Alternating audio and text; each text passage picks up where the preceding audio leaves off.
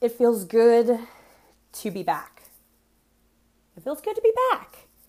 I have been really actually looking forward to sitting down and recording this episode 9 of my lovely baby podcast, Mad Yet Mighty, that I am just continually, and if I am sounding a little musky still, I apologize. I am still just dealing with this like hellish head, nose, throat, whole thing. So if I'm sounding still deep-throated, not deep-throated, deep-voiced, I'm sorry. But I've been looking forward to sitting down and recording episode 9. I keep saying it. It feels good. I'm feeling like an upward sprint of energy. And coming from last episode where I was just in this very weird, it was a very weird, and I talked about a lot of things last episode, battling some internal things, some mental things, some anxiety, some depression. I had this realization last Sunday. So I've recently have started trying to get into more and more some holistic and spiritual practices. And I'm still treading very lightly on everything, because I don't want to say that I'm a pro on crystals, or say that I'm a pro on meditation, or say that I'm a pro and that I practice this. I'm slowly trying to implement more of these practices into my everyday.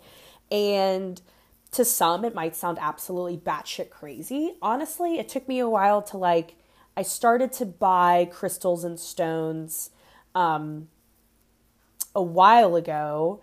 I've had multiple large salt rocks in my home, and I've placed them there, and then I sat them there, and they kind of sat there for a little bit, and they were really pretty, and I would walk by them, and it was oh look, there they are, trying to do their work, trying to do the work of what they're supposed to do, putting out the energy.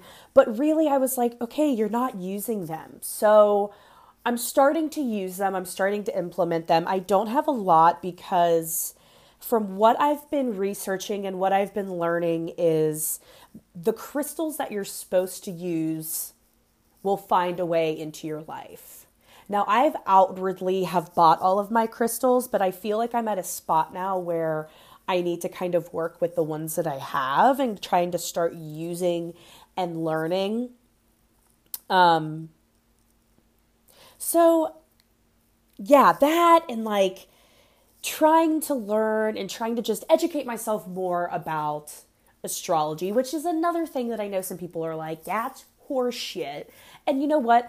I've never been a skeptic. I'm not a skeptic about really most things that somebody could probably be a skeptic about.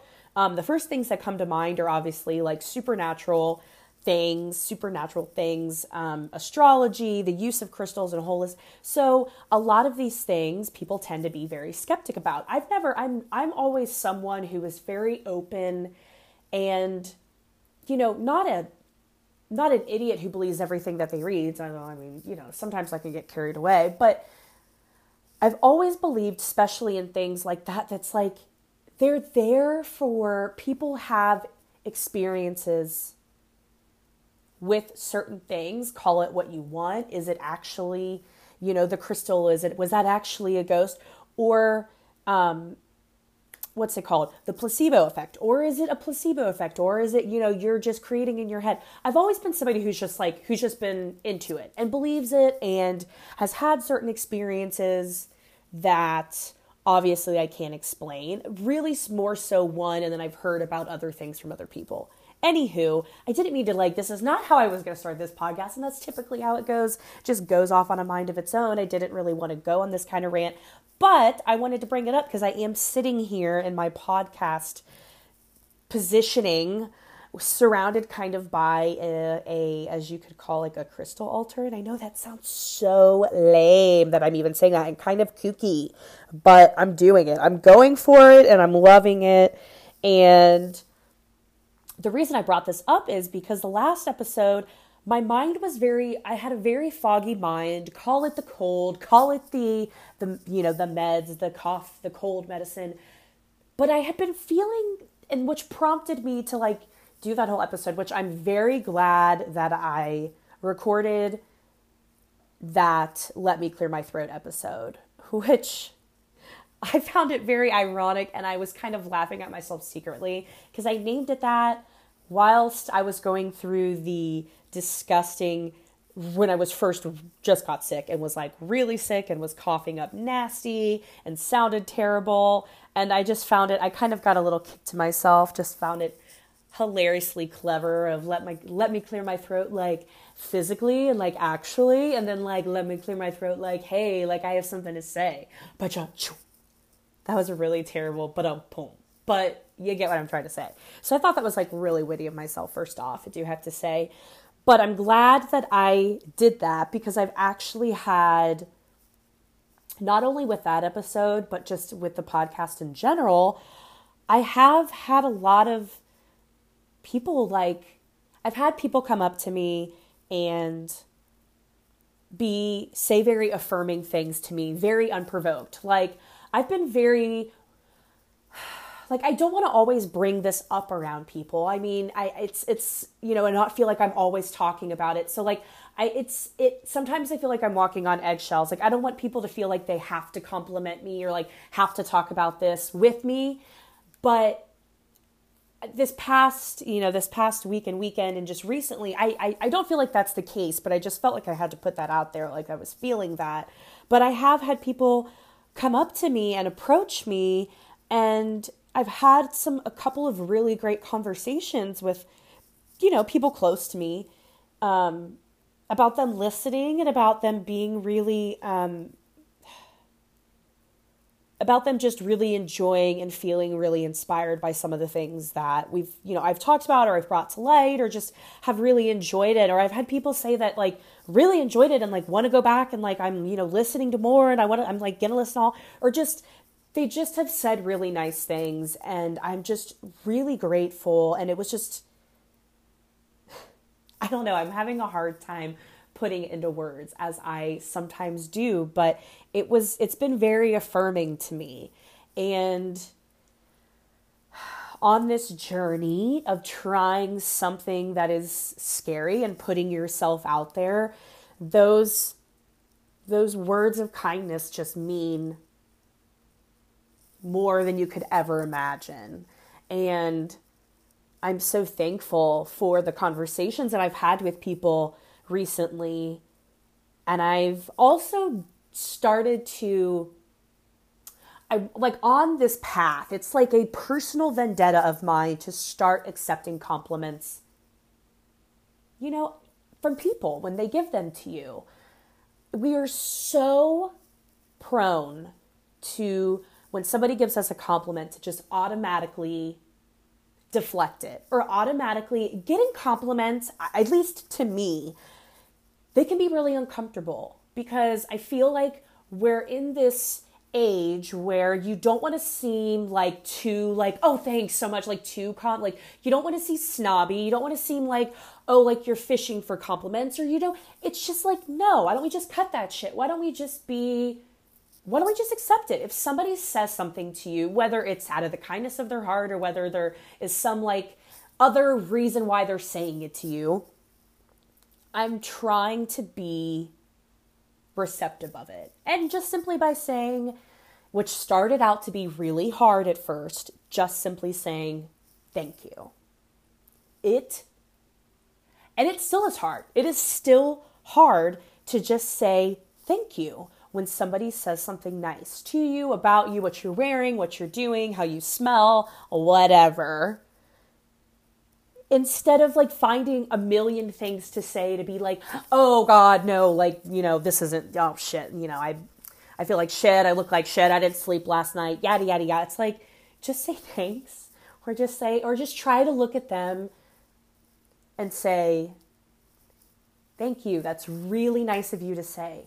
I'm just trying to do that because I want to start taking those compliments. I think it's all in the part of like trying to feel better of myself and not trying to just always put yourself down and not try to take good things from people or, feel like if you do accept that compliment, like you're going to seem or like she just, I don't know, I'm being so vague right now. I feel like when I'm talking, God, but I feel like people listening will completely understand. Anyways, so yeah, I've been trying to do that recently because I have had really nice conversations with people, and once again, in a time where it's just a very vulnerable state and you're putting yourself out there, and I enjoy doing it, it still is nice to get that little bit in return. So yes, I also want to talk about the fogginess in tying it back to why I even started the podcast out talking about crystals and astrology, because Mercury was just recently retrograding. And I know that that's something that I feel like I always hear about, and I'm like, what the hell is Mercury? Everyone's freaking out. Everyone's talking about Mercury in retrograde. What is it? And I realized that right after a couple of weeks of just brain fog and not really being very unsure, and I felt like my creativity had just been sucked out of me. Like, I always think of Austin Powers trying to find his mojo, losing his mojo and getting his mojo back. I always refer it to that. I have these moments where, or like, it was that period of time, that like 2 to 3 weeks, where I just felt like my creativity had been syringed out of me, and I was just like this empty blob. I feel like I've already said this. Like, I turned to Brad one night and I was like, am I creative? I don't feel creative. And just was obviously being like the dramatic, theatrical chick that I am, but kind of being serious at the same time. And he like looked at me and was like, oh my, it was just very like, once again, very affirming and very supportive. And I don't know why I'm feeling this way. Stop feeling this way. Okay. So last Saturday, Sunday, I do believe, I had the dates up. I believe it was like August around 23rd. Yeah, like goodness gracious, I'm sorry. Last week or the week prior? Anyways, Mercury went out of retrograde. And it's like I instantly just felt lighter. So so here we go. I went and got a tattoo like last week. And let's just transition into that, since my tattoo is my constellation sign. So I went and got a tattoo on my right forearm, and I've been wanting it forever, or wanting something to have to do with being a Scorpio, being a sun sign, or that being my sun sign. I just always have been felt like a true blue Scorpio. It's always been something that I'm into, and I've always liked the astrology, yada, yada, yada. So I wanted to get it because I was like, I'm starting to really kind of like turn to all of it and look to it and just accept certain things about me that way. Like, I'm just starting to read more into it. So ergo, the Scorpio constellation, that I have flowers instead of stars. And I didn't post anything on social media. It was something that I've been wanting to do. And I was like, I've been feeling, I was sick. I've had like 3 weeks of just feeling like total weird brain fog. I'm going to go do this thing for me. Brad was on a bachelor party, which not like why I was like at all, but I was just kind of like, I'm going to like go out and do something for myself. And that's fun.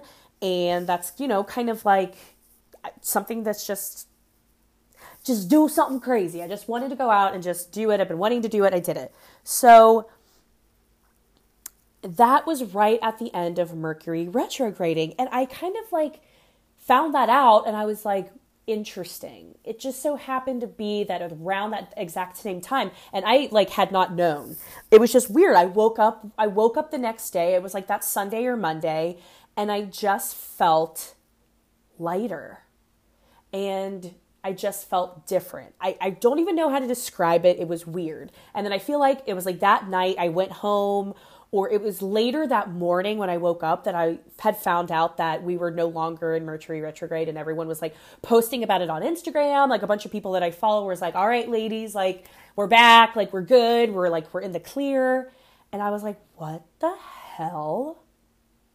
So I was like instantly kind of weirded out. I was like, okay, I need to do a little bit more research on this because I need to find out what it is. Like what actually is it? Like what is going on that is causing people to feel this way?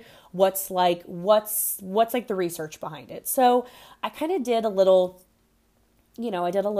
research to just look more into it. And basically what I got from it is that Mercury is, they gave this example in the article that I read that us, the Earth, we're moving, Mercury is moving, and then there's a time and a place where they compare it to like when you're driving in a car and you're driving and somebody's driving next to you and you're driving the same, and then they kind of speed up a little bit and go in front of you, and then like they let their foot off the gas and just ride it, and then you then go, it's the shifting of like springing ahead and then going behind, like, and then coming back. Once again, I'm being so vague, but like two cars on the road, you're driving both at the same point. The car next to you goes ahead of you, and then you come back and then go ahead of it. Something like that of movement of shift. And I was like, oh, okay, like that's kind of interesting. And it makes sense. Like I always feel like the planets, the universe, they're moving. We're in this, that's like a whole black hole. We're in a black hole of energy and in magnetism and movement. I mean, the different moons affect the ocean. How can you tell me that it's not going to physically affect us somehow? It just has to. So when that's happening, it causes a lot of like just that brain fog in people, around people making decisions, their creativity, communication, because Mercury is the planet of communication, and it's like that specific, and it gets even crazy, like down to like the body and very in depth. And I'm not going to go that in depth because I don't still memorize or know all of it. But what I was gathering is it just creates this time of uncertainty and kind of that heaviness on people. And I was like, whoa.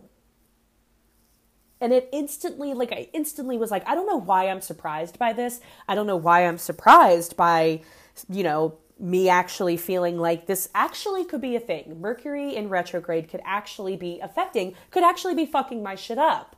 Because now I just feel like,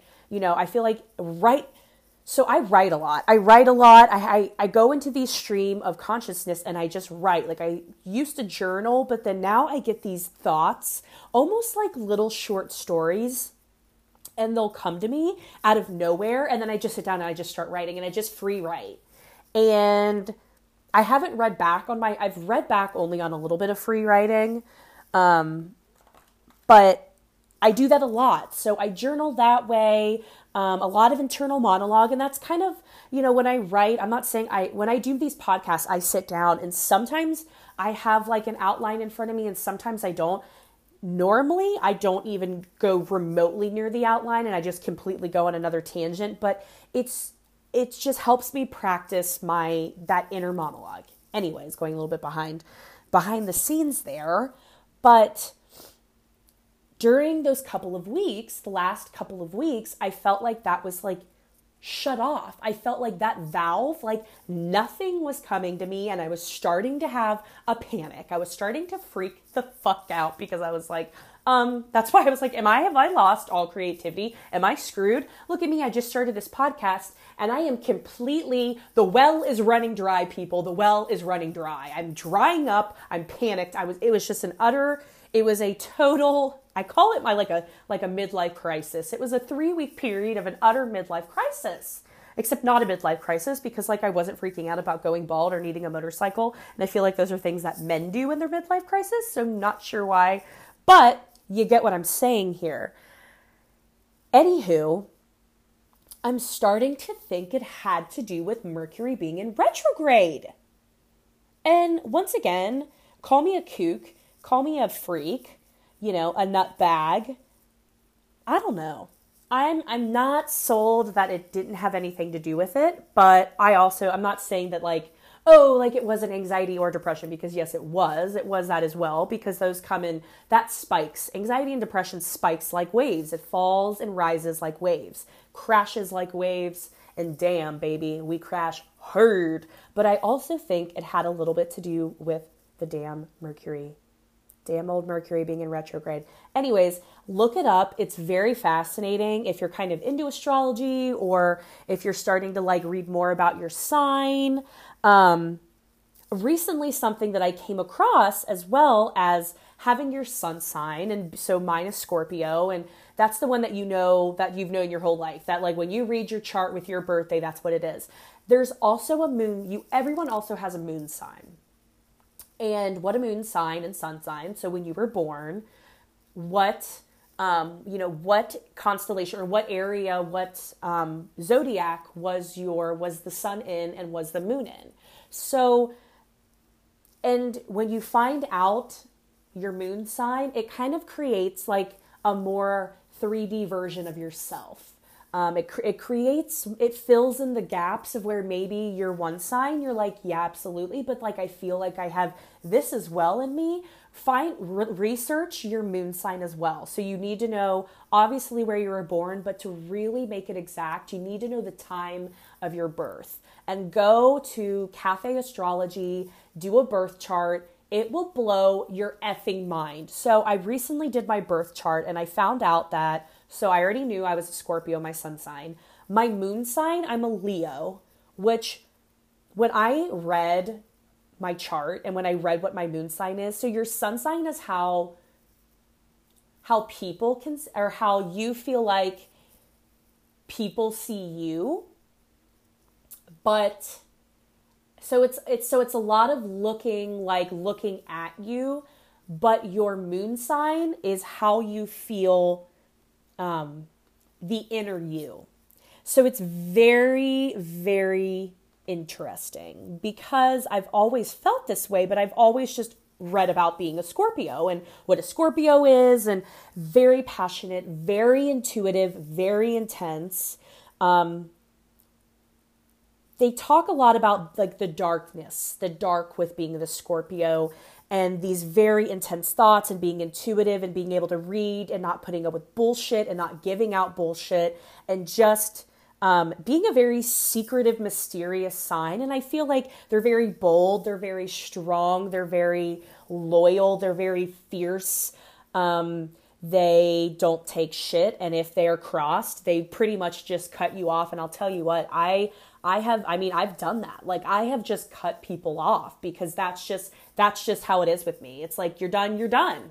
And so I've always just read that. So when I read about my moon sign, I was like, oh my God. And when I read about being Leo, being my moon, being my inner me, it made me feel so much more whole, and once again just validated everything that I'm kind of doing in my life. So when I read about my Leo moon sign, I found out, and I got all of this from AstroStyle.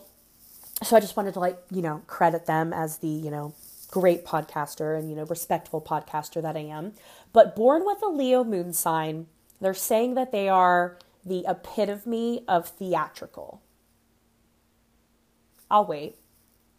I just read that, and I looked up and I shit my pants when I read that. I was like, well, duh. Hello. That is the one thing that I think I can always describe about myself is dramatic and theatrical. I mean, can we not? They love to shine, and the limelight loves them for being so proud, bold, and forthcoming with their delivery and flair. I mean, not to toot my own horn here, but it sounds,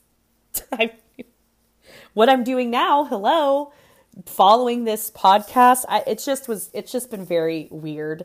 If your moon is in Leo, you often find your outlet through performance, sometimes straddling the line between stage and real life.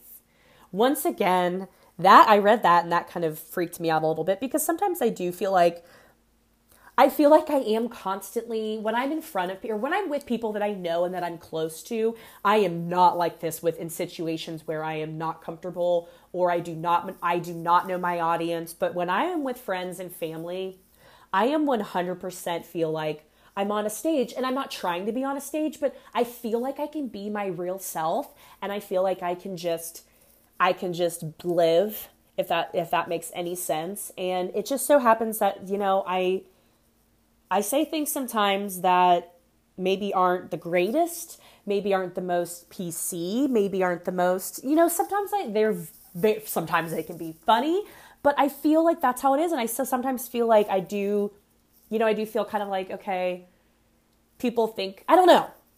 The stage in real life reference kind of got to me. Then courageous, kind, generous, protective, nakedly honest. I liked that descriptive word because that's very true and just a nice way not to say just blunt as fuck. A Leo moon sign can be an endless source of entertainment and also be your most loyal friend.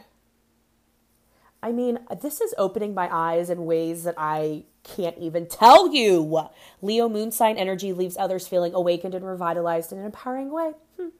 So, anyways, I don't want to go into like more about my signs. I feel like everyone should go look up your sun, or find out your sun if you don't already know it. It typically is the one that you have been associating with, like, since, if you've been into and followed horoscopes. But your moon sign is the inner you and how you feel and how people close to you see you. Very interesting. And then you can go even deeper and start talking about your ascendant sign or your rising sun. And so basically it's where the sun was in the eastern, or how it was in the eastern horizon. And that could be, hold on, I have it right here. I just want to get it right. Because this one I'm starting to research. I've obviously have done my most research of my sun, and I'm trying to find more out about my moon, because I think that's going to help. That helps people internally, learning about your moon sign, because your moon sign shapes your emotions and your soul, and it colors the subconscious stuff going on below the surface. I got that from Astro Style, but I loved it because I was like, it's making sense. Like our inner selves, those feelings, those deep desires and urges that not everyone else sees. So yeah, I feel like everyone go out, look at that. So yeah, I've just been on this big astrology kick, especially with my tattoo and just wanting to find more out about it. Yeah. So yes, got the tattoo, still loving it, absolutely adoring it. And now after finding out my moon sign and reading about my moon sign and reading about how more I feel like, okay, if I was rendering like a character, like I feel like back in art school, or not art school, Jesus Christ, I didn't go to art school. Back at like Mercer Elementary, which was obviously my elementary school, we like had this program, or maybe it was even I don't even remember. Maybe it was at middle school. We like played with this program and like a digital class where you would like create shapes and spheres and in like the foreground. It was like a computer program. And then you would render it, and then you would watch it like form and become 3D. I feel like finding out my moon sign was just like, I feel more whole. Because I love obviously, like Scorpio is, I feel so pulled and drawn to it. But then that totally describes me, a Leo moon. I mean, yeah. So go and do it. Got the tattoo, and yeah, felt really good about it. So let's now do a complete 180 jump. I kind of feel we've chatted enough about some astrology. Let's kind of go into this last week. So I do not have any fancy form of cable. I live in the dark ages, and I pretty much have just your normal cable. So there's no guide. There is no DVR. and I spend a lot of my time flipping through channels, praying that something's going to come on, flipping up, flipping down. You don't realize how much time you can't get back when you don't have a guide. I miss having guide on TV so freaking bad. I can't tell you the countless hours on end that I have spent with cable, just flick, click, click, click, and having to like memorize channel numbers. I mean, Christ. So yeah, that's my current situation. So when there's like a live broadcasting of something on, like I panic now because I won't be able to see it if I can't watch it. So the VMAs were last Monday, and I was a little hesitant watching the VMAs because nobody watches music videos anymore. So I still don't really understand like the concept of VMAs nowadays. Like I still do.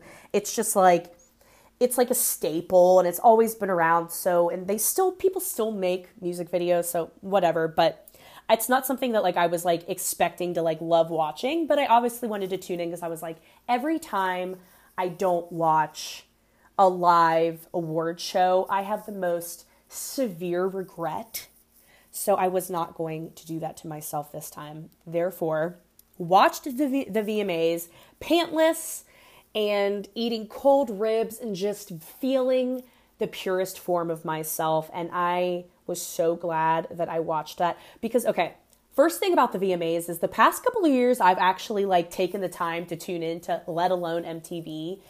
I only watch MTV for a couple of things, but to watch, the past couple of years I've watched it, it's been like, it's taken place in a warehouse. It's been really low budget. It hasn't really been that great. I don't feel like the performances, there really hasn't been that much to like shout about. And like the VMAs always used to be the place where like, you know, like Eminem did that one thing at one time that I don't remember and I probably shouldn't have referenced it, but things always happen. So it's like, God, you gotta watch it. But this year it was at Radio City Music Hall, which was really freaking cool. And I was really impressed by the stage. And I guess I just always forget how big Radio City is. I haven't been there.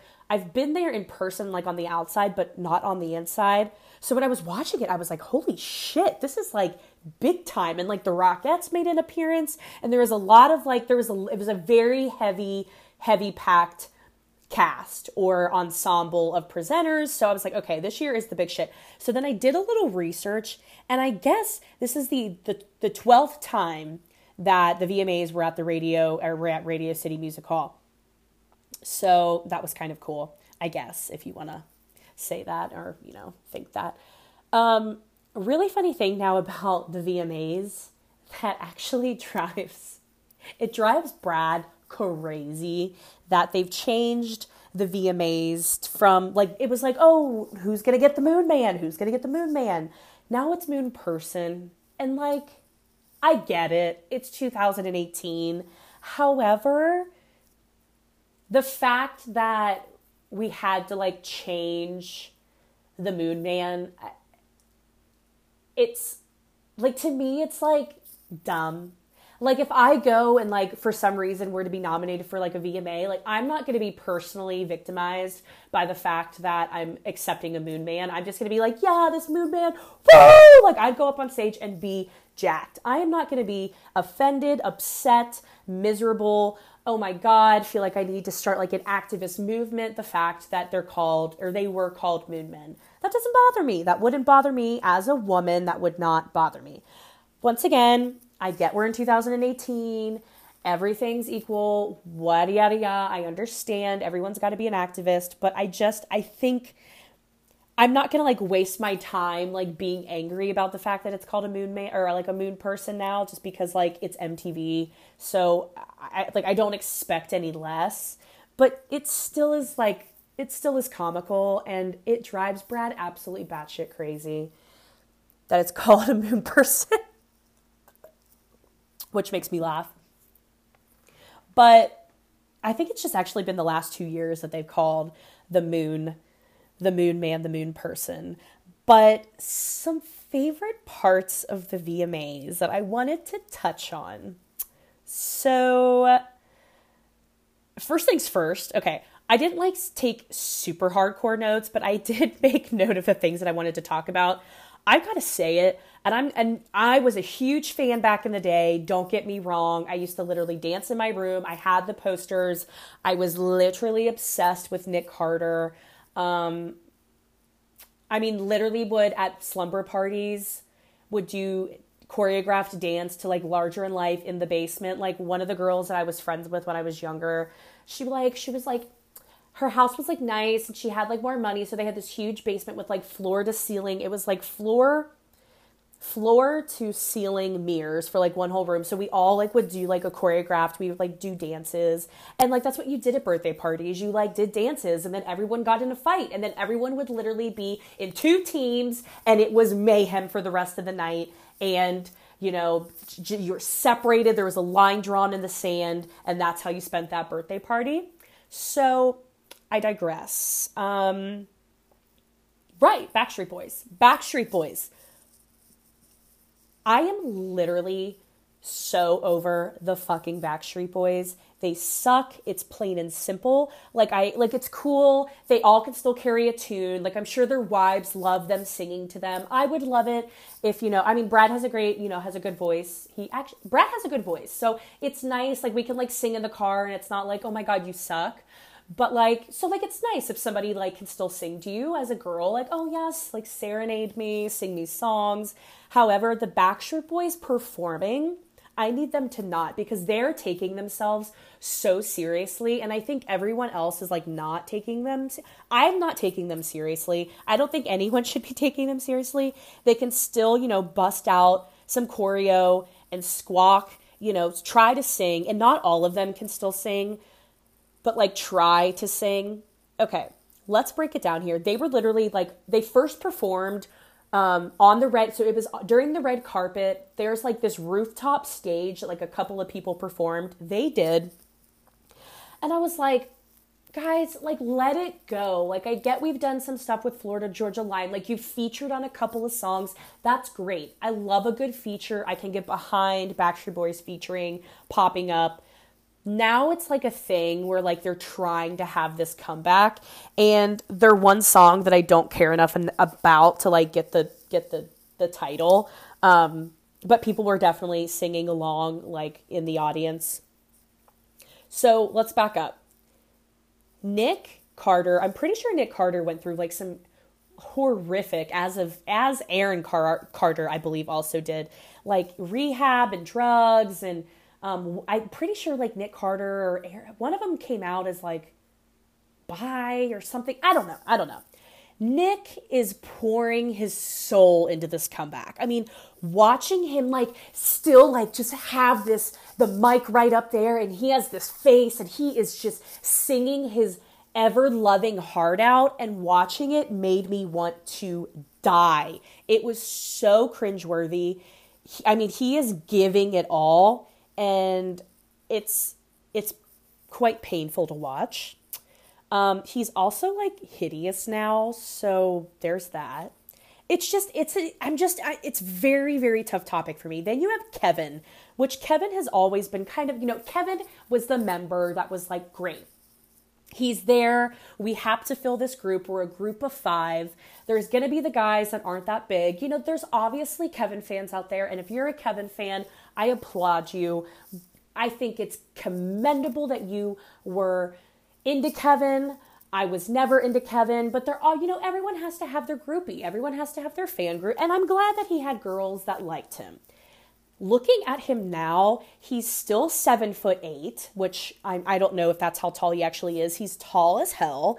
He has he's always had the long hair. Then he kind of did like the short crew cut for a while, which like then it just made him look even more like blendable. Like at least he was the weird guy with the long hair. And then when he cut his hair, it was like, okay, now you're like really just like blurring into the background of Backstreet Boys. God, I was about to call them NSYNC. They are not NSYNC. They will never be NSYNC. Okay, I liked both of them, but like I started to obviously like NSYNC a little bit more. Anywho, Kevin now has like this super long, very blown out, very jet black hair that he splits down the middle in a middle part. He looks like Rasputin. He wasn't big then. He's even less of a big deal now. I just can't with that. Once again, I was watching it and just like, oh, guys. Brian, Brian. Brian to me was never cute, never was into Brian. I think like a young, like, cause he's kind of short. He's a short guy, which like, no offense to short guys, obviously, but like, I think he always kind of had this little complex about him. But, you know, I think he was obviously handsome when he was younger, but now it's just like, once again, and his voice isn't that great. And then, God bless Howie. I mean, Howie, I think it's still busted too. I think Howie still probably has a really pretty voice. Like, if Howie was my husband, I would be absolutely 100% into him singing to me. If it was like Nick, I'd be like, Nick, like, no. I mean, obviously, if you're married to Nick, like, you're still going to be into it. I don't know. It's just too much. It's too much. I'm over it. And then it was very, very cringeworthy. Then they like presented later in the night, and it was ugh. They like did a bunch of singing, and it once again wasn't that good, and it just gave me chills, and I had to comment on it. Another thing that I kind of struggled with a little bit. So in this new world that we live in of like Shawn Mendes and like the Charlie Puths of the world, like these younger white boys that like come out, they're like trying to make a solo career, and they didn't come from like a One Direction. They didn't come from a boy band. I always kind of struggle with them a little bit. Never like a huge fan. I like have this vendetta out against like Charlie Puth, and I don't know why. God love him. I know nothing about him. He has a great voice and everything, but I just can't get down and dirty with his music. I'm just not downloading it. Now, I do have a Shawn Mendes song that I downloaded, and I play it all the damn time. So I was gonna like, Shawn Mendes was like one of the first performances of the night, and he said it was going to be very artsy, and he's never done it before. And I was like, okay, Shawn Mendes. So he did this like super artsy performance of In My Blood or In the Blood or whatever the song's called. I'm such a professional. And he's in this white cut off tight wife beater, just a nice pair of tight pants, has his hair kind of messy, and he's just playing the guitar, and it's a very emotional, very intense performance. And then it starts to like the background. This is when I started was like, okay, the budget has been increased this year because it started to then rain on him. And it was, you know, the thunder and the lightning, and it was very angsty. It was very, very dramatic. It was very broody. And that was his like creative performance, which good for him. But I don't know, something about performing, if you're going to have a rainstorm rain on you while you're singing like this very dramatic song, I just feel like it's hard to pass as not cheesy. Yeah,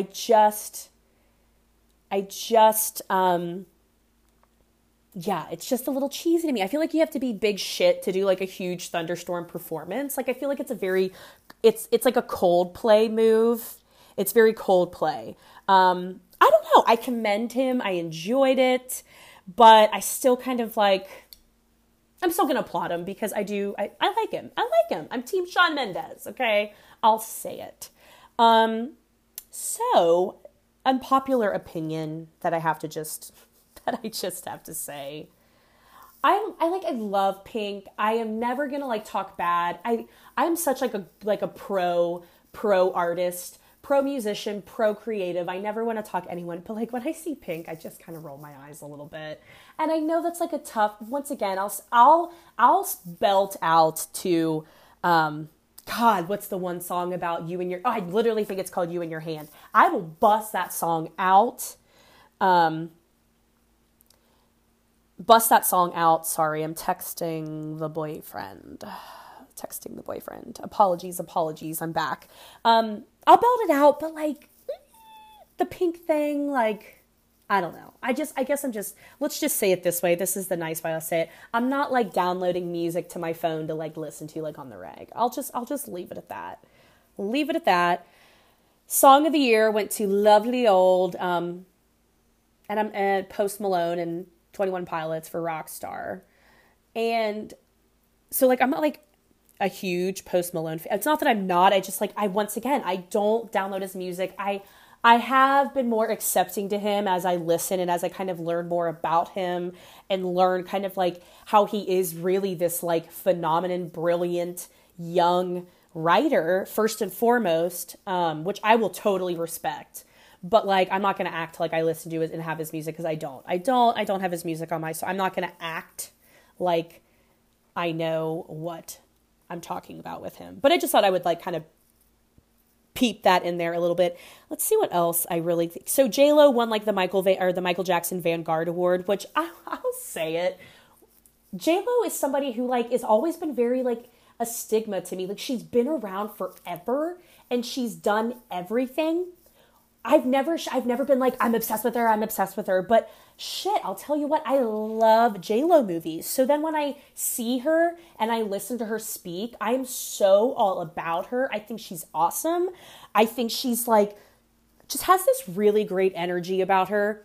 Love me some Made in Manhattan. Love Me Enough. That thriller where she like beats the shit and kills her abusive husband. I will watch that every single time it's on TV. Every single time. It is so good. And I love her. I love her and everything. Love The Wedding Planner. Love it all. And then the last thing that I wanted to comment on about the VMAs, which I think it's one of the funniest things. Assad is about to have the most absolutely batshit crazy life. The fact that this kid, so I was listening on the radio the other day, and it said, once again, I might have already said this on the last Blast podcast, but I was in such a fog. If I said it, apologies, but I'm saying it again. I heard on the radio that he was like signing autographs and wearing a $34,000 Rolex. I don't even think he's 2 yet. Like, literally,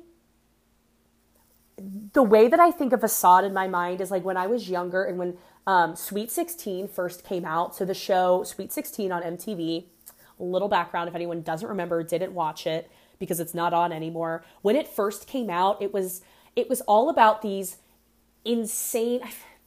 It was just those insane Sweet 16s by these really annoyingly bratty, bitchy kids that had, their parents had a shit ton of money. And then they started putting famous people on there, which like I didn't really want to see. I wanted to see people that like weren't famous, that just lived these insanely lavish lives.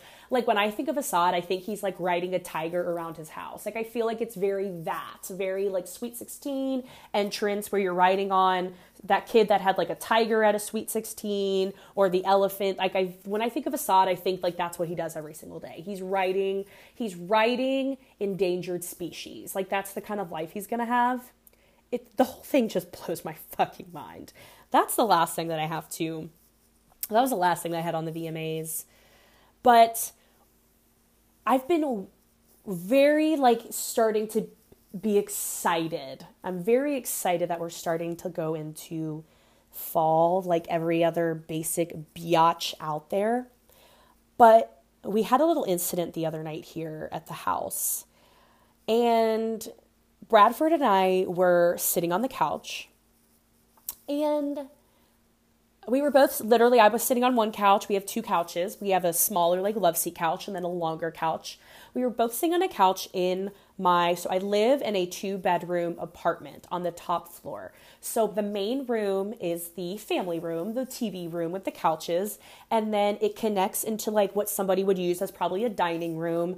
It's more of, like, just a room that's not used for me. Like, I have shelving. That's where I have my wine rack. I do have a pub table. So it's kind of set up to be functional, but I really don't use it.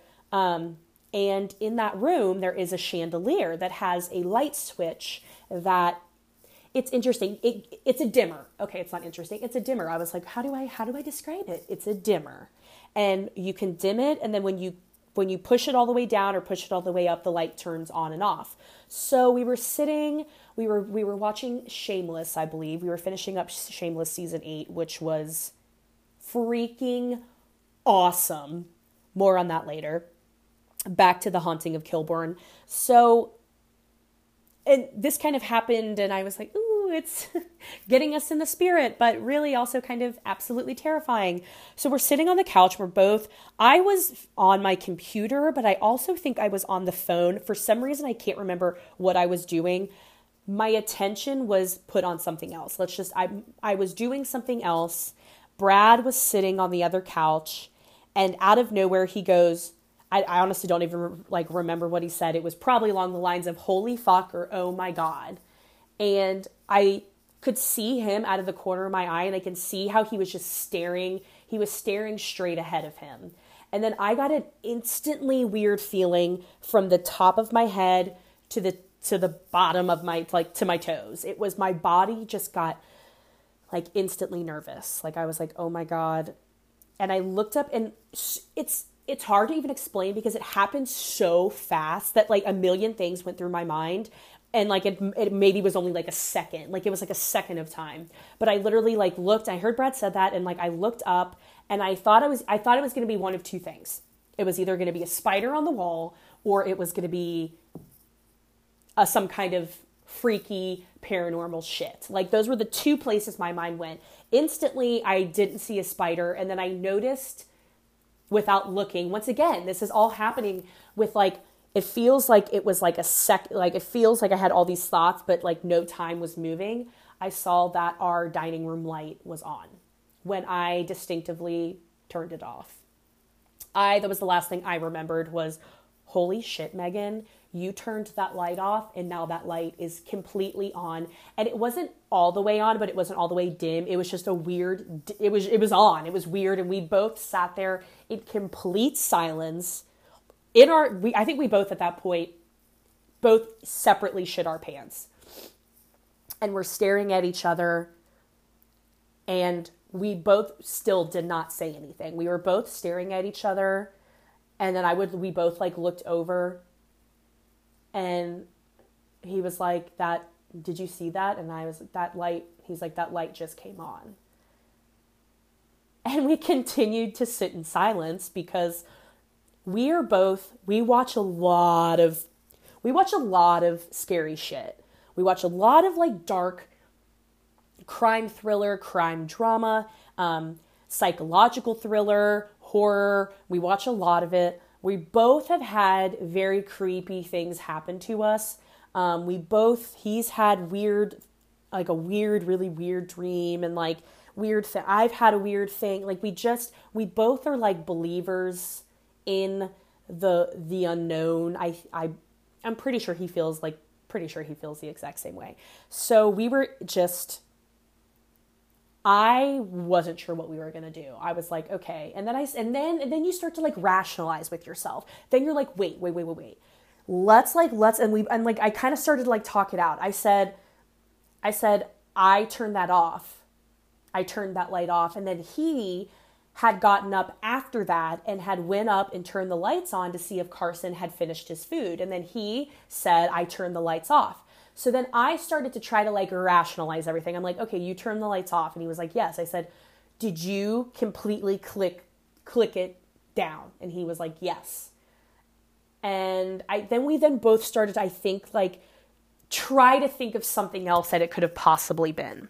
You know, because like that's what you do when that happens. When I had my weird, I'm gonna call it you don't want to call it a ghost, but I lived at a house in when I went to UC, University of Cincinnati. We lived in Clifton, which is the town that UC is in. It's like, and we lived in a house on campus that.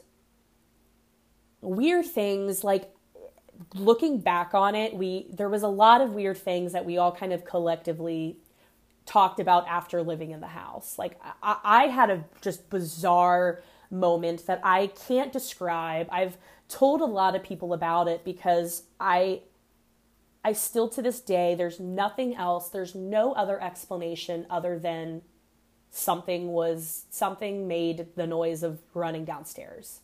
I was home alone. I lived on the bottom floor of my house. I shared a room with one of my friends. Shout out Maggie. And there was 2 bedrooms. Literally, there was a staircase that went down. There was a landing. It was super small. And then right at that landing, you either looked right, there was a door, left, there was a door. Like when you got down to the bottom of the landing, you could stick your hands out, like stick your hands completely out. And you probably wouldn't be able to extend them all the way and touch the doors. Like that's how close this was. So our room was the one, and my friend Hannah lived in the other room.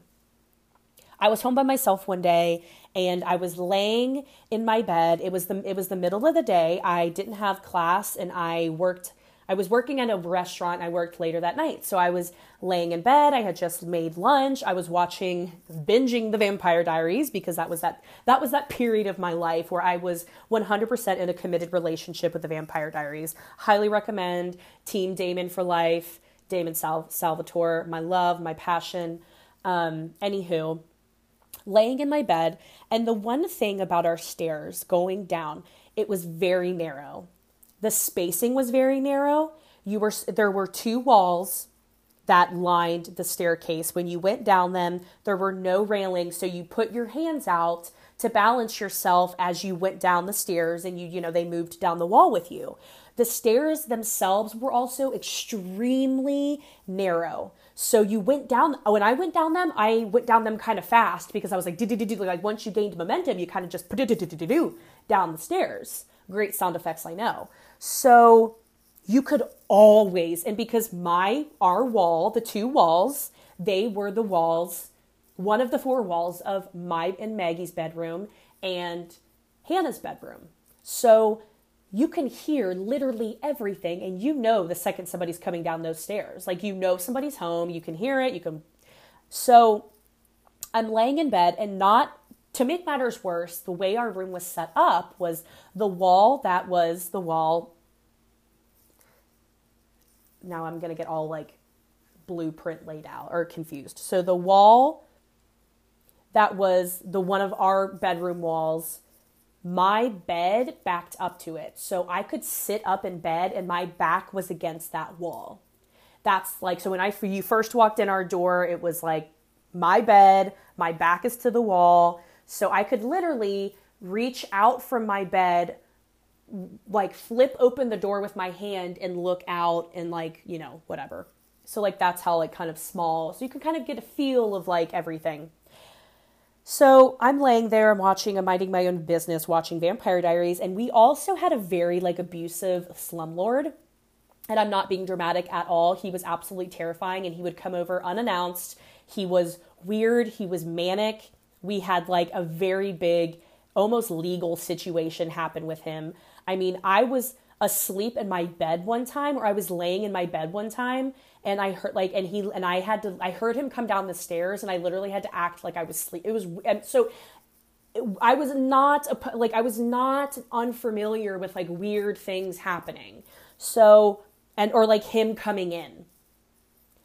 And he would come in unannounced. He wouldn't tell us, wouldn't send us a text. He would literally be like, Chris, landlord, and like open the door, like open our door and come in. So he would do that. So I was laying in my bed and all of a sudden I hear, and I'm like, oh, okay.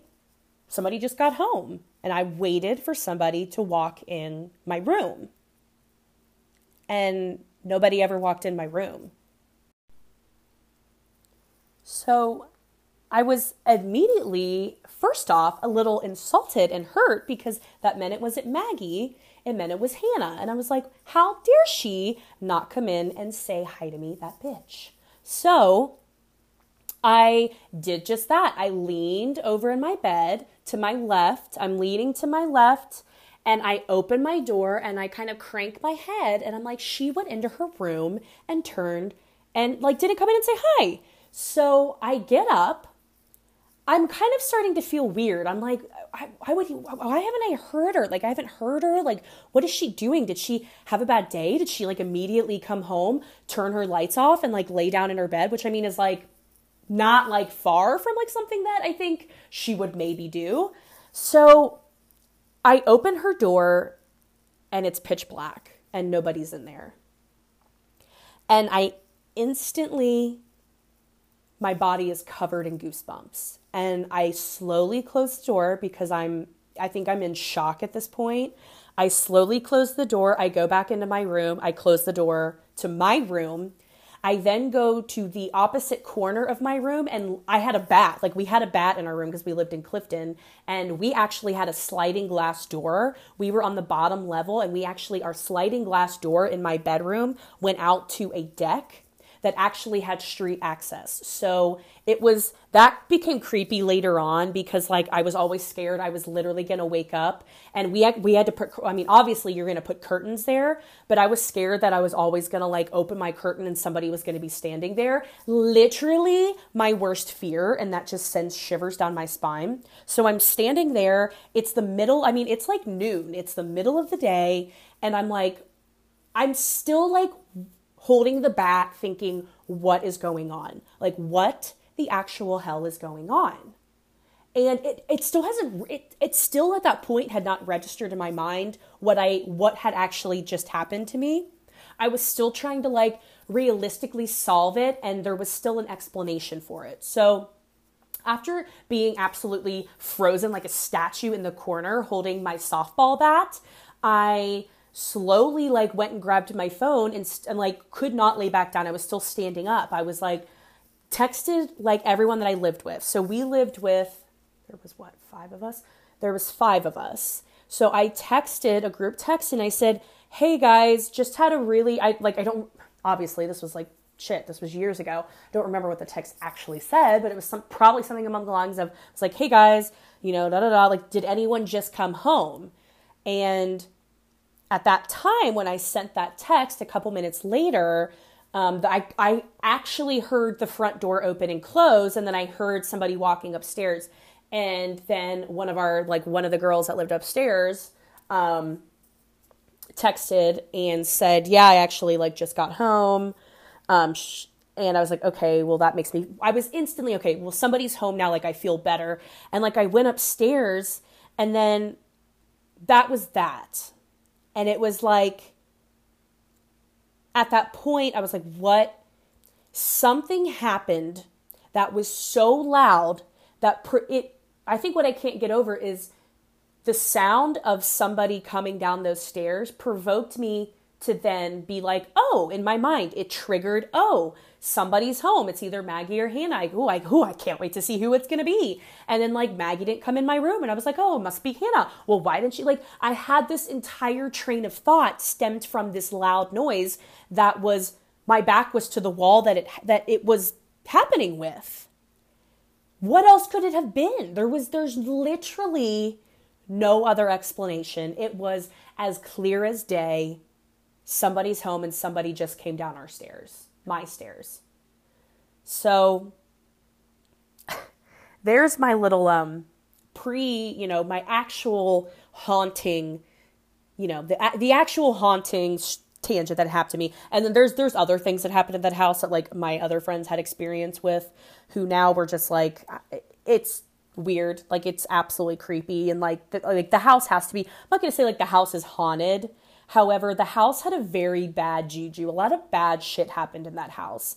I mean, the landlord stuff was really creepy and very like that was kind of, I mean, I'm not gonna lie, that was kind of traumatizing. We had a bottle thrown through our window in the middle of the night. And I remember getting like woken up by one of my best friends, Kara, and she came down and said, and like opened my door, and was like, a bottle just got thrown through our window. And I was like, what? It was kind of delirious. And these houses are old. They're old houses. You walk upstairs, there was no light on, but the curtains were like flowing inward because of the wind, and there was glass all over it. It was dark, and we're like, oh my God, like we need to call the police. A lot of just weird shit happened at that house. And then let alone add on, the haunting, the ghosts, or whatever it is. So yeah, so the light thing, so to go back to our, the Oakley Kilbourne haunting, I'm not going to say, I'm very aware that power can surge. I'm very aware that things can happen. It was weird. I'm still not convinced that this one might have been what it was. It was creepy. At the time, we were absolutely petrified. I literally started thinking, okay, so we're going to have to look up a hotel to go stay in. Like I was automatically thinking that because Brad travels so much, he has his hotels. I was like, okay, well, let's go. Like we're not going to be able to stay here. So I'm still not hanky-pankily convinced that was supernatural the other night. we still don't know what happened. It could have been something with the light. I don't know. However, I do know in the bottom of my heart that when I lived at the, oh goodness gracious, when I lived at, what was our street name? Oh my God, this is bad. This is bad that I don't remember the house. The house. Wow. I'm gonna crucify myself for this. Anywho, I do know that when we were at our Clifton house, it was something else happened. And it's weird to say that. It's actually weird to like say that, but something else happened. So yeah, just getting us right in the mood for Halloween. You know, it's just that time. It's starting to creep into September. It's starting to creep into like possibly soon. Just all of the loveliness about Halloween. And on the topic of Halloween, trying to think of this year what the hell we're going to do and what the hell we're going to dress up for Halloween. Because last year, let me just say that Brad and I we just didn't have our shit together, and we didn't have a costume, and we were on a high from the year prior. We did Jon Snow and Daenerys, did the whole thing, full blown wig. We both wore wigs. Brad was dressed in like sweats and long sleeves, and like 2 Halloweens ago, it was like the Halloween where it was like 80 degrees, and we were down and we like went out to a bar. And we were just in full, like everyone was full dressed up. I mean, Brad's in a full like black wig. I'm pretty sure it was like a Michael Jackson wig, but we got it to work for like Jon Snow. He had a fur on. He had like a blanket it was a whole thing. He was sweating his ass off. God love him. He was committed. We were committed. I knew right then and there that I had just found a true winner. But last year we absolutely choked. We had FOMO the entire night. And I hate to actually like use that word FOMO in an actual sentence, but we kept looking at each other, and like everyone was dressed up, and we went downtown, and it was just even though everyone was dressed up like dumb, like, and you're just surrounded by like slutty costumes. I'm all for, I want to go on record and say I'm all for a good slutty Halloween costume. Let it go. Let it happen, people. I'm embracing the fact that people are even dressing up. I think it's great. I think it's wonderful. Do you? But yeah, we choked last year. We took a really pitiful picture. Like, it was just, we're both in like streetwear. I'm, pulling the leather jacket. He has a sweatshirt on. God love him. He wore a sweatshirt with a sugar skull. We just screwed. So this year, we actually are going to be in Colorado. We're going to be in Denver for Halloween, and I'm so excited. And we're going to go visit friends of his and friends of mine. Or ours, excuse me, because Jamie is a friend of ours. Jamie and Jose. Shout out Jamie and Jose. Hey, y'all. But yeah, so we're going to go out and see them. And so we're going to be there for Halloween. And the friends of Brad's that I have yet to meet are known for dressing up like to the fullest extent. Like they've cross-dressed, they've done it all. They have very intense Halloween costumes. So like we're kind of starting to think about what we're going to do for Halloween. I'm lost. I am absolutely lost. And I hate girl costumes. I feel like it's so much easier for guys to dress up.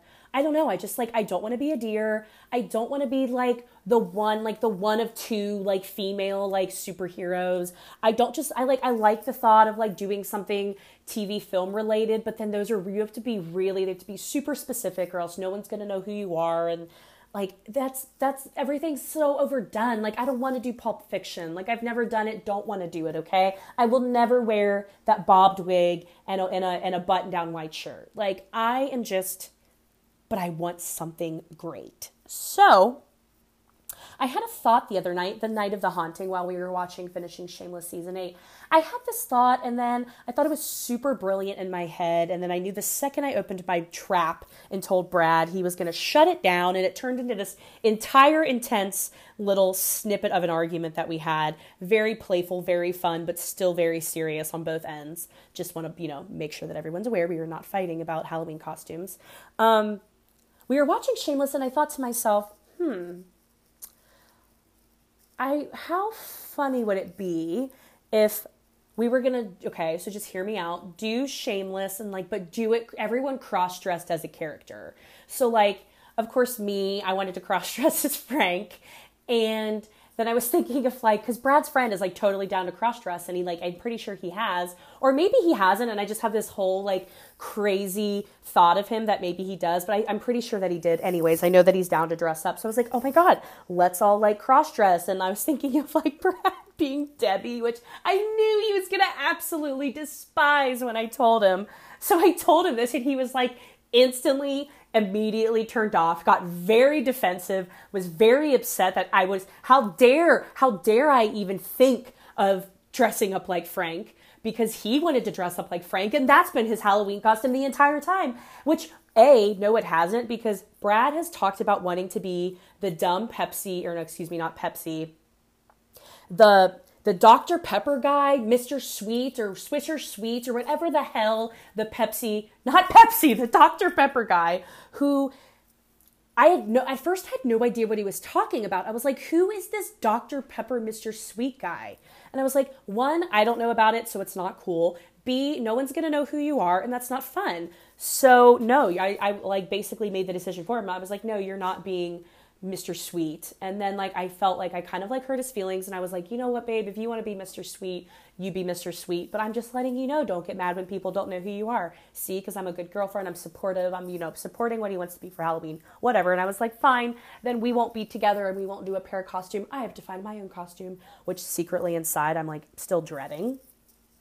So yeah, that was instantly a no-go. So no-go on the cross-dressing Shameless idea.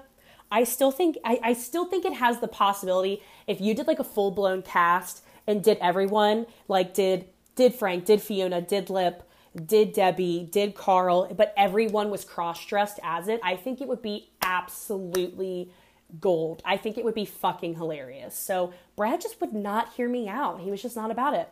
So yeah, he got mad because, I said I wanted to be Frank, and, he's like, no, I'm Frank. I'm like, okay, you're Frank. But in reality, he's been talking about being, Mr. Sweet, the Dr. Pepper guy, who after I found out what it was, I was like, okay, I've never seen Mr. Sweet. I had to look him up. I was like, holy shit, Mr. Sweet is Justin Guarini, circa American Idol season 1. He was in the final 2 against Kelly Clarkson from Justin to Kelly. Hello. Which was one of the greatest movies of all time. And I need to dig that little bubby up and give it a watch. But yeah, so it's Justin Guarini, and I was like, what? And he looks like Prince, and it's a thing, and Brad wants to be him. So as you can see, we both are still very stumped. We have no idea what's going on for Halloween. So that is going to be one of my current, I'm struggling. I'm struggling, but I'll tell you what I'm not struggling with.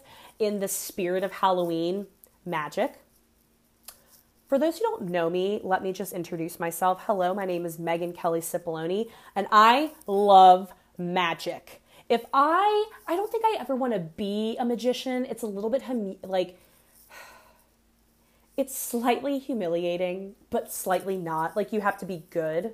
A good magician, absolutely 100% not humiliating, but being a subpar magician is...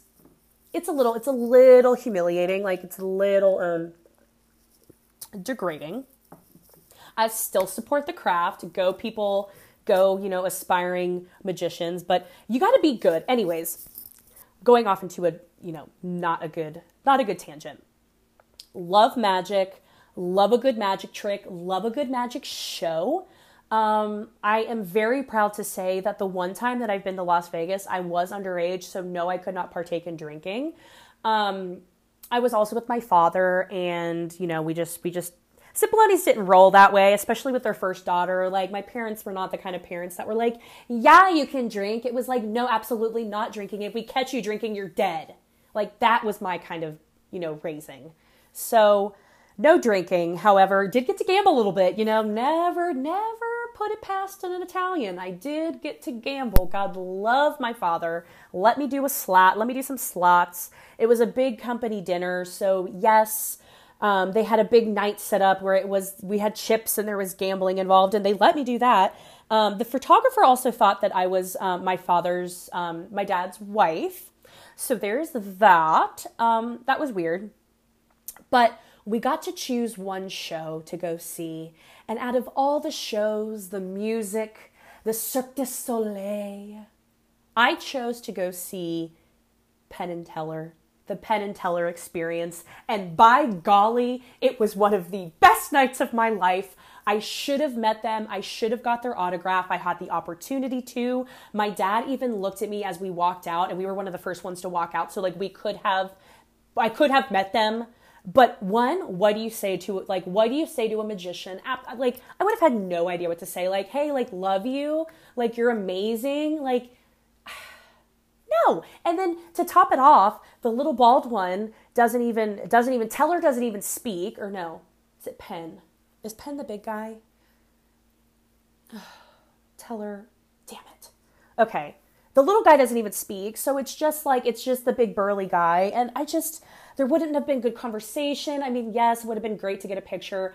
As we know from my past, I am not good at approaching celebrities, circa the Impractical Jokers story from New Orleans when I saw Joe Gatto in the airport. I just don't do well in the presence of a C-rated celebrity.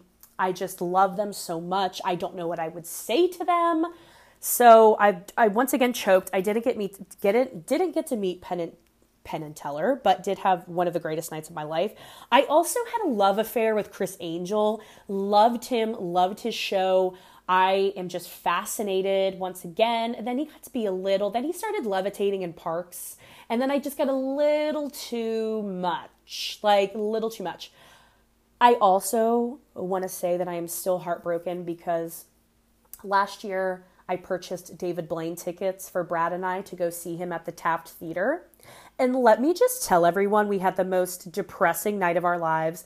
That's what we were looking for. It was a Friday night. We were so jacked. We were watching David Blaine specials left and right. We were getting amped. And I was like, oh my God, I'm so excited. The theater is going to be intimate. It's going to be the greatest day of my life. Seeing David Blaine. We get kind of dressed up. We're going downtown. We call our Uber. The Uber picks us up. We had a couple drinks. We're like, oh, we're feeling great. A night on the town. Let's go see some magic. And we pull up to the Taft Theater, and what the hell? I step one foot out of the Uber, and a lady comes out and says, is that your Uber? And I say, well, I'm sitting in it. I said, well, yeah, this is our Uber. She goes, well, you might want to not let it leave because the show's been postponed. And my heart sunk to the bottom of my ass. And I said, oh, so later? And she goes, no, there's been a death in the family, where he's going to have to postpone it, and they'll let you know. So we swallow our pride, which we had none because we were going to see David Blaine at the Taft, casual. Literally didn't even get out of our Uber, shut the door, and he drove us home. So I never got to see David Blaine because then when he actually came back around, we weren't in town.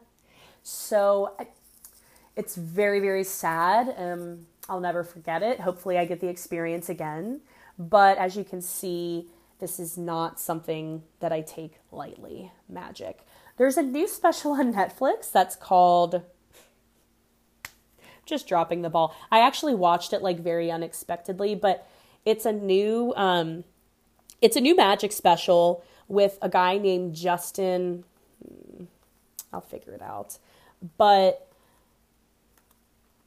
it was actually really good. And, Magic for Humans. It's called Magic for Humans. And it's actually really, really funny. I love when magic is funny and when they do the street magic. But I'm also into some super intense, on stage illusions. I'm not a big like make a helicopter disappear kind of gal. Is it crazy? Yes. How do they do it? I don't know. That's not the kind of magic I want to see. Like, I want to see some like mentalist shit. Like, I'm into like mentalist love. I love like the street, like with people, you get the people's reactions. David Blaine is like super creepy and weird, and he does like all the crazy stuff. And I don't know, like he loves, like, then you have like Houdini. He like loves Houdini and idolizes Houdini, but magic is all about illusions. So I'm not saying that these people like have powers, but I don't know. It's crazy. How did they do it? I did not plan on going on a magic tant, but I will recommend if you're looking for a little lighthearted fun to get you in the spirit of, I don't know, to get you in the magic spirit, to get you in the Hallows Eve, the fall, the Halloween spirit. Highly recommend. Great watch. Also, this just came to me to get everyone into the Halloween magic magician spirit. One of my all-time favorite movies. You must watch. I highly recommend. It's called The Prestige. It's directed by Christopher Nolan. It stars Hugh Jackman, Michael Caine, Christian Bale. I mean, can we ask for any more? David Bowie makes an appearance in it. I mean, it's just amazing. And it is about two rival magicians. And I don't want to get you, we're not getting this mixed up with The Illusionist, okay? With Edward Norton, which God love Edward Norton, and I love him, and I bow down to him. But The Illusionist, plah. That's what it is. It's plah. The Prestige is where it's at. And I'll tell you what, when I first watched that movie and I saw that twist, it about blew my mother-loving mind. I watched it like 3 times in a day. I just became obsessed because I have a very obsessive personality. I became obsessed with it. It's really great. Really, really, really good. I highly recommend it. So yeah, movie recommendation of the episode, definitely The Prestige. It gets you in a little bit of the magic spirit. So I think we're going to call it a day. I think we're going to call it a day there. It's been quite the journey.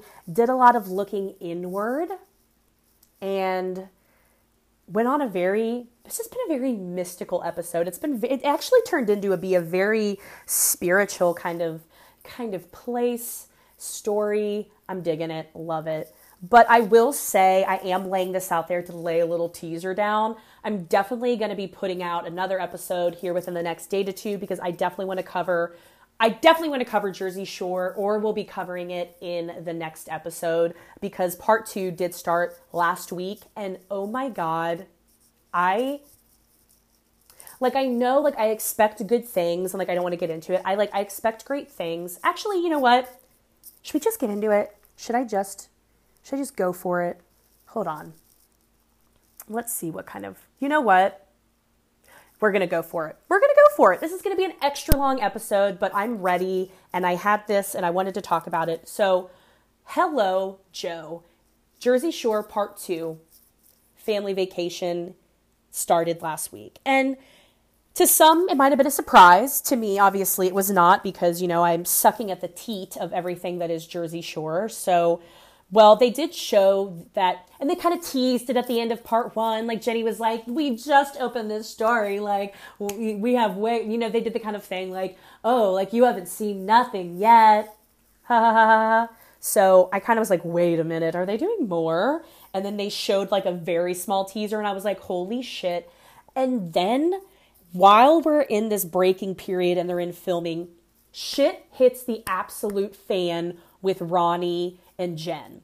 Jen is is his baby mama. They had their baby, Ariana, don't know how to pronounce it. But then they also had their public fighting on Instagram where they were literally going live. They were posting stories of them getting physical with each other and like yelling, and it was very dark. It got very dark, but Ronnie's in a very, very dark place right now. So I was like, how are they doing this? Like, how are they actually going to address this whole like Ronnie drama with Jen? So Ronnie and Jen live in Vegas, where Pauly D also resides in Vegas. So part 2 of Jersey Shore Family Vacation starts out in Vegas, and it starts out with Pauly D like saying that he wants to like get everyone out there. He's gonna, come out here. We're gonna see the baby. Like, yeah. So, and once again, I was like, okay, okay, let me back up. Let's back up. I liked part 1, obviously for everything that it was, because I love the show. I love the franchise. I support them. I want to see them. They entertain me. Season 1 was a warm up. Season 1 was everyone kind of getting back together, getting kind of the talking, the flowing of conversation. Everyone's jiving again. Everyone's kind of finding their comedic timing with everyone again. It was good. This is going to be great. Like, this part 2 is going to be reality TV gold. So I guess I didn't know how they were going to like handle like the Ronnie drama. I was like, does this happen in the middle of the season? Are they going to address it? Are they not? Like, how is this going to happen? So in the first episode, like it is like spearheaded. I mean, like, they start the episode showing Jen going into labor, and then they show them in the hospital, and like Ronnie like not being able to go on press with them because Jen had the baby, and then it shows shit hit the fan, and it talks about like the press and the Instagram fights, and nobody really knows what's going on. Nobody really knows what's going on with Ronnie. Like, what is going on with Ronnie? And when they all get together, I mean, they literally, they were just out with it. And Ronnie's not talking about it with them. It's interesting because everyone's like, it's scripted. And it's like, if you watch the beginning of this part 2, it's like, there are things that are definitely not scripted. Like, these people come back together and they all have very, very big personalities, and they're all going to say things, and they all have a history, and they're going to say things to one another that are not scripted. So everyone's kind of like tiptoeing around like this Ronnie Jen fighting on social media. They just had a baby. Like, what the hell is going on? So they definitely got into that. But I guess this stuff with Ronnie and Jen happened like at the beginning, because like it seems like it's gonna play out storyline wise. It is a little weird though, because we see like Ronnie like continuously cry, which, I mean, it's like a thing. Like, it's a thing now. Like, this man, he's like having an internal scary battle. Like, he's sobbing to the point and like having these really like intense cries where it's like hard to watch. It's some hard shit to watch, let me tell ya, but it's really good. And I will also say that, so watching back this episode, a couple of things. I'm loving the dynamic. I'm loving that everyone seems a little bit more warmed up to one another. And it is kind of interesting now, because now that we don't really have a villain, Ronnie's not really the villain. Ronnie's the victim, or Ronnie plays the victim and then plays the villain out of defense. Like, it's like his defense mechanism. He's not really who I'm calling the villain this season. And like, Angelina's not really the villain anymore. We're starting to kind of see JWoww take this villain role, which it's not like a bad thing. If there's always has to be a villain in a reality TV show, there always has to be an antagonist. So we definitely see like Ronnie, and Mike's no longer the villain. Mike is Mother Teresa. Mike is the voice of reason. I mean, my God, he's so crystal clear. It's like, he's like a robot. Like, he has like an alien in his skin. Like, it's the weirdest thing seeing him sober and seeing him like positive and have his life together. I love watching him. I think he's still reality TV absolute gold. He still loves to stir a good pot. He's just sober now. So like, he kind of stirs it in different ways. Like, Jenny's kind of, I think, gonna like use him. But JWoww definitely is kind of playing, I think, is going to be falling into like the villain role. Somebody has to stir the pot. I think it's going to be JWoww this season. But like, in a way where like, we obviously still love JWoww, not like an actual villain role, if that makes sense. But it's going to be very interesting. So they start the season out. They're going to be in Vegas. And then they actually all go back. And my heart is just, just growing exponentially. They're going back to the shore. They're going back to the original shore house where it all went down. And I am so freaking excited. It's going to be great. It's going to be heartfelt. We get to see Dina's baby shower. I mean, I am just so, Brad and I watched it. We watched the trailer together and we were both like, yeah. We were so excited. We're so excited. I'm so excited. So 5 stars to the Jersey Shore Part 2. And like I said, I think this season is going to be 10 times better than Part 1. Like I will stamp it that this season is going to be better than Part 1. And I can't wait. Y'all, on that note, I'm exhausted. This has been wonderful. It's been so therapeutic and cleansing and fabulous. And it's been another amazing, lovely time. I hope you enjoyed today.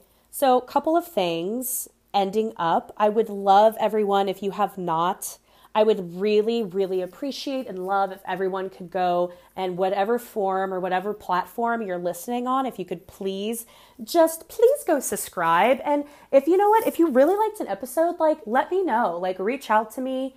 Not like in a way that like I want you to pump my feathers out, but like, I don't know, like I've had people like reach out and say that they really enjoyed last episode and it has, kind of made them want, or I don't want to like get too into it at the end, but yeah, let me know what you're liking. Always would love if you can just review, if you're listening to on iTunes, and how you can review that is just at the bottom. You can review with stars, and obviously 5 stars would be really awesome. So, subscribe to the podcast, subscribe to Mad Yet Mighty. Come follow me on Instagram to follow the lovely journey that is my, weird little lovely life. You can find me at Instagram at Meg Kelsip. Find me on Twitter. I'm annoying and I'll live tweet a lot of shit on Twitter. So if you're into that, like me, like watching people, I like to watch Twitter while I'm watching TV because I'm a freaking nerd. So yeah, come follow me on Twitter. Thank you all so much for listening. I can't wait to come back next episode. It'll be episode 10. And I'm super excited. I'm getting a brand new microphone. I might even spice it up and do a guest. Might even do a guest on episode 10. I don't know. We'll make it crazy. We'll see. Thank you so much for listening. I hope everyone has a fabulous week.